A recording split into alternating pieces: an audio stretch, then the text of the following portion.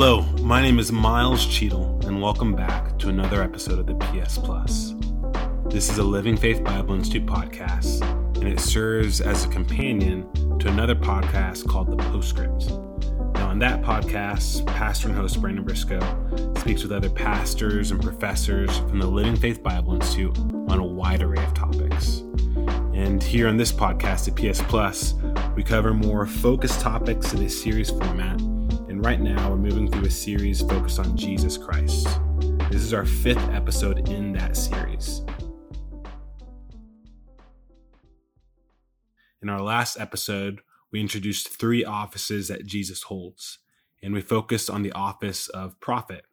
In Matthew 21, verse 11, we see that the multitudes declare clear as day that Jesus is the prophet of Nazareth of Galilee. In John chapter 4, verse 19, we find this woman at a well. And this individual, she, through a short dialogue, reaches a conclusion and says, "I perceive that thou art a prophet." And Jesus himself makes it so clear in Mark chapter 6, verse 4, when he says that a prophet is not without honor, but in his own country and among his own kin and in his own house, speaking of himself. This office was clearly observed by all as we study the Gospels. And so as we understand the office of a prophet, it becomes a concise lens to view Jesus' earthly ministry through. Again, historically, we saw some prophets perform miracles as a sign to authenticate the message that they spoke. And in our last episode, we briefly discussed the miracles of Jesus. These miracles were evidence that Jesus was from God. These miracles demonstrated his power over the physical and spiritual world. They become a picture to us of what he desires to do in our lives spiritually. And finally, they provide hope that God can and will work in our lives, even when it feels like the most impossible situations. But I want to open up a window on this concept of the miracles functioning as a sign. I think of royalty and the tradition of a signet ring. In scripture, we see individuals like Joseph receive a ring from Pharaoh, and it's a very cool gesture. But as we slow down to digest the reality of this ring, they actually represent the authority of the king. These signet rings would be used to seal important documents and served as proof that the letter came with the power and from the authority of the king and should be treated as such. And these miracles act in the very same way. These are God's signet stamp of approval on the message that the prophet is bringing. And this is why we see signs and miracles in the day of Moses to authenticate the words of God. This is why we see signs and miracles in the day of Elijah to authenticate the words of God. And this is why we see signs and miracles in the day of Jesus. As God is speaking through his prophets, he is sure to grab our attention so that we listen very closely. And today, we'll consider the teachings of Christ. This is the second perspective for us to consider in Jesus as a prophet. This is another way in which we will view Jesus as a prophet through his earthly ministry.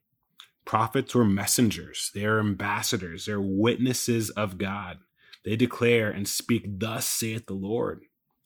Jesus' testimony throughout the Gospel of John is that he did not come speaking his own words or in his own will, but the words he spake came from the Father, and his own will was submitted to the Father. We see this in John chapter 12, verse 49. And so today we will explore a few high-level insights from Jesus' earthly teachings. So we have ourselves a predicament. Where do you start when it comes to examining the teaching of one of the most influential people of all time? I take that back. The most influential person of all time. And so I suppose it's helpful to start by examining the audience, the who. And so this is a really important point of consideration when it comes to doctrinal application of Jesus' teaching. The reality is that Jesus came and he preached to Jews. His audience was the nation of Israel. And I know some of you are thinking right now that Jesus so loved the world And he came for the world, and you're absolutely right. But his plan of salvation for the world was through Israel. Jesus says himself in John chapter 4, verse 22, that salvation is of the Jews. In Matthew 10, verses 5 through 7, Jesus explicitly prohibits his disciples from preaching in Samaria or to Gentiles. The instruction is to preach the kingdom of heaven to the lost sheep of the house of Israel. In Matthew 15, verse 24, Jesus says in almost a bone-chilling way to the Syrophoenician woman, I am not sent but unto the lost sheep of the house of Israel. I do want to point out that although Jesus came to preach a message to the nation of Israel, Jesus preached to all people within the nation of Israel, both the common people and the religious astute. In Mark chapter 12, verse 37, we learn that the common people heard him gladly. And so a practical takeaway for the believer is that our message should be accessible to all that are listening, to the common people. And yet Jesus had such an incredible command of Scripture that the Jews marveled at his preaching. In John chapter 7, saying, how knoweth this man letters, having never studied? Jesus had the ability to preach in a way that reached the common people, and yet he had such a handle and depth of the knowledge of Scripture that he preached with power and authority in a way that confounded and drew the religious rulers in as well. Preaching a simple message does not excuse you from having an in-depth relationship and understanding of the Word of God. In fact, those who know the Word the best can often communicate it the simplest. And so Jesus was preaching and teaching to the Jews. But what was he communicating? What was this message? And so let's take a moment to consider the what. The first message Jesus preaches in Scripture is in Matthew chapter 4, verse 17. It says, from that time, Jesus began to preach and to say, repent, for the kingdom of heaven is at hand. Here we find two parts to the message that Jesus is preaching. The first is a message of repentance, to turn from their ways. And the second part is to receive the kingdom. And again, the Jewish focus is so essential because this is not a message for us to receive today. They were anticipating a literal physical kingdom on earth. And we will find that this offer was very much on the table for them if they received it. In verse 23, it tells us that Jesus was preaching in synagogues, again, confirming this Jewish audience. And he was preaching the gospel of the kingdom. And I want to make this very, very clear.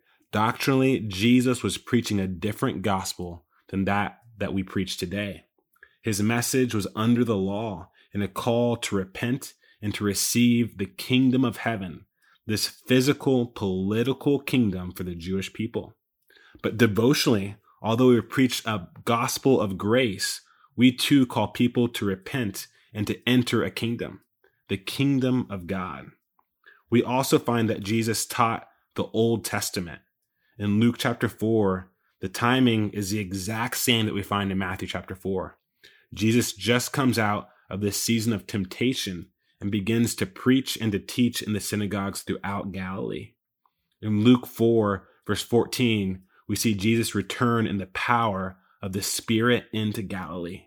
And so the devotional application to any preacher listening is that delivering the goods has less to do with you and more to do with the power behind you.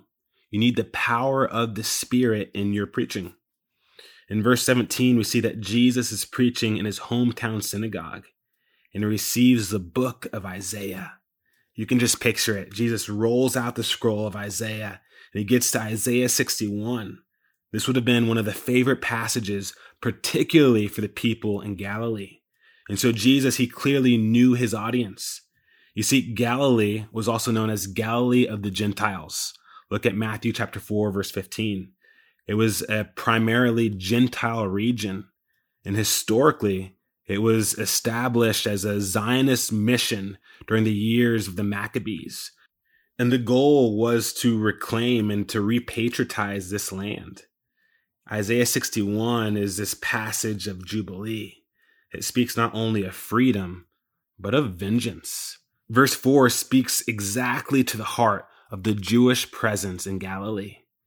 They shall build the old wastes.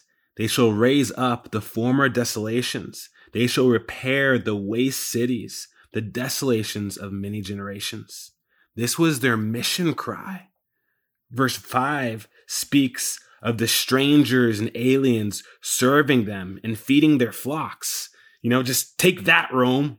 Verse 6 declares, ye shall eat the riches of the Gentiles, and in their glory shall ye boast yourselves. If Jesus was ready to start a revolution, he had the right passage and he was preaching in the right place.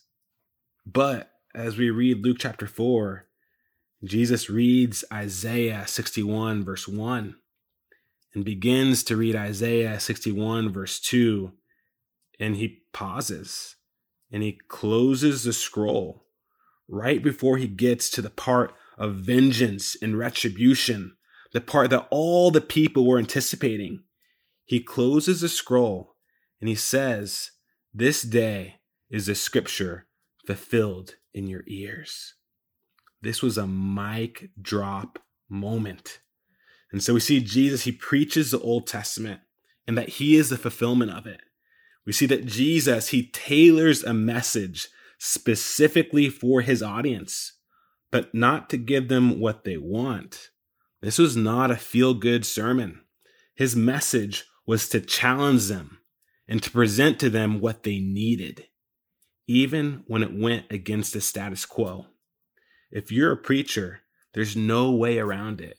You will ruffle feathers. The gospel message is offensive. And lastly, notice the response of the people. Jesus preached, ministering to the poor, mending broken hearts, giving blind sight, setting captives free. And he paused right before the message of vengeance and judgment. And the testimony of the people in verse 22 is all bear him witness and wondered at his gracious words. If you're reading this passage quickly, you would think that that was a compliment. Jesus, he's preaching a message of grace. But the reality is that the people were furious. Just read on. They're about to kill him for this message. Christ preached a message of grace to people who were seeking judgment. So yes, if you're preaching the gospel, it's going to be offensive. It will be divisive. And yes, as we continue to study Jesus, he does preach messages of judgment. But the emphasis here in Luke 4 was a liberation message of grace. And so preachers, the challenge to you is to know your audience. And knowing your audience doesn't mean that you always give them what they want. You give them what they need. Speak God's word, fitly spoken, and speak a message of grace. Lastly, as we wrap things up, let's touch on parables. This is deserving of its own episode entirely, but here we are. In the latter half of Christ's ministry, he is rejected by the religious rulers. And we see that Jesus begins to speak in parables. And according to Mark Trotter, a parable is a heavenly truth wrapped in an earthly story for the purpose of hiding truth from those who don't really want it anyway. So remember, Jesus was rejected of the religious rulers.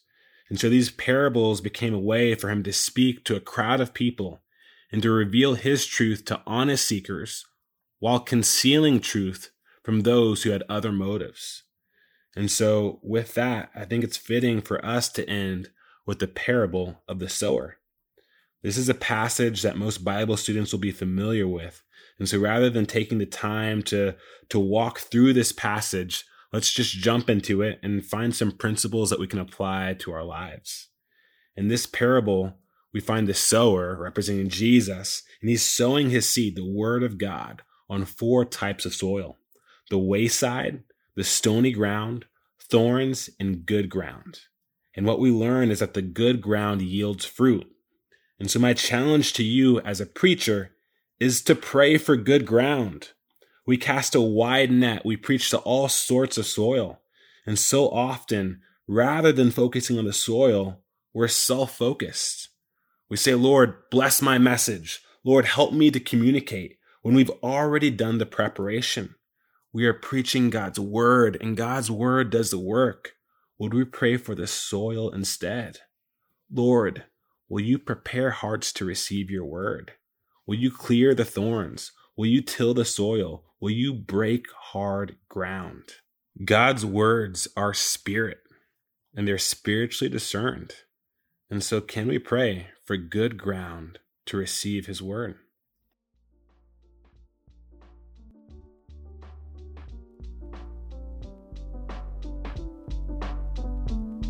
Thanks so much for tuning in to another episode of the PS Plus. I pray that just talking through the teachings of Jesus puts a fire in your heart to spend time with him. It's a beautiful thing as we spend time with Jesus in his word. His word, it enters our heart. And when it enters our heart, it has a way of working its way back out. Would you preach boldly the word of God with power of his Spirit, with the authority of God's word, just like Christ did? You see, Jesus, he exemplified the office of a prophet in his teaching. And so please join us next time as we consider Jesus typifying the office of a prophet in his death.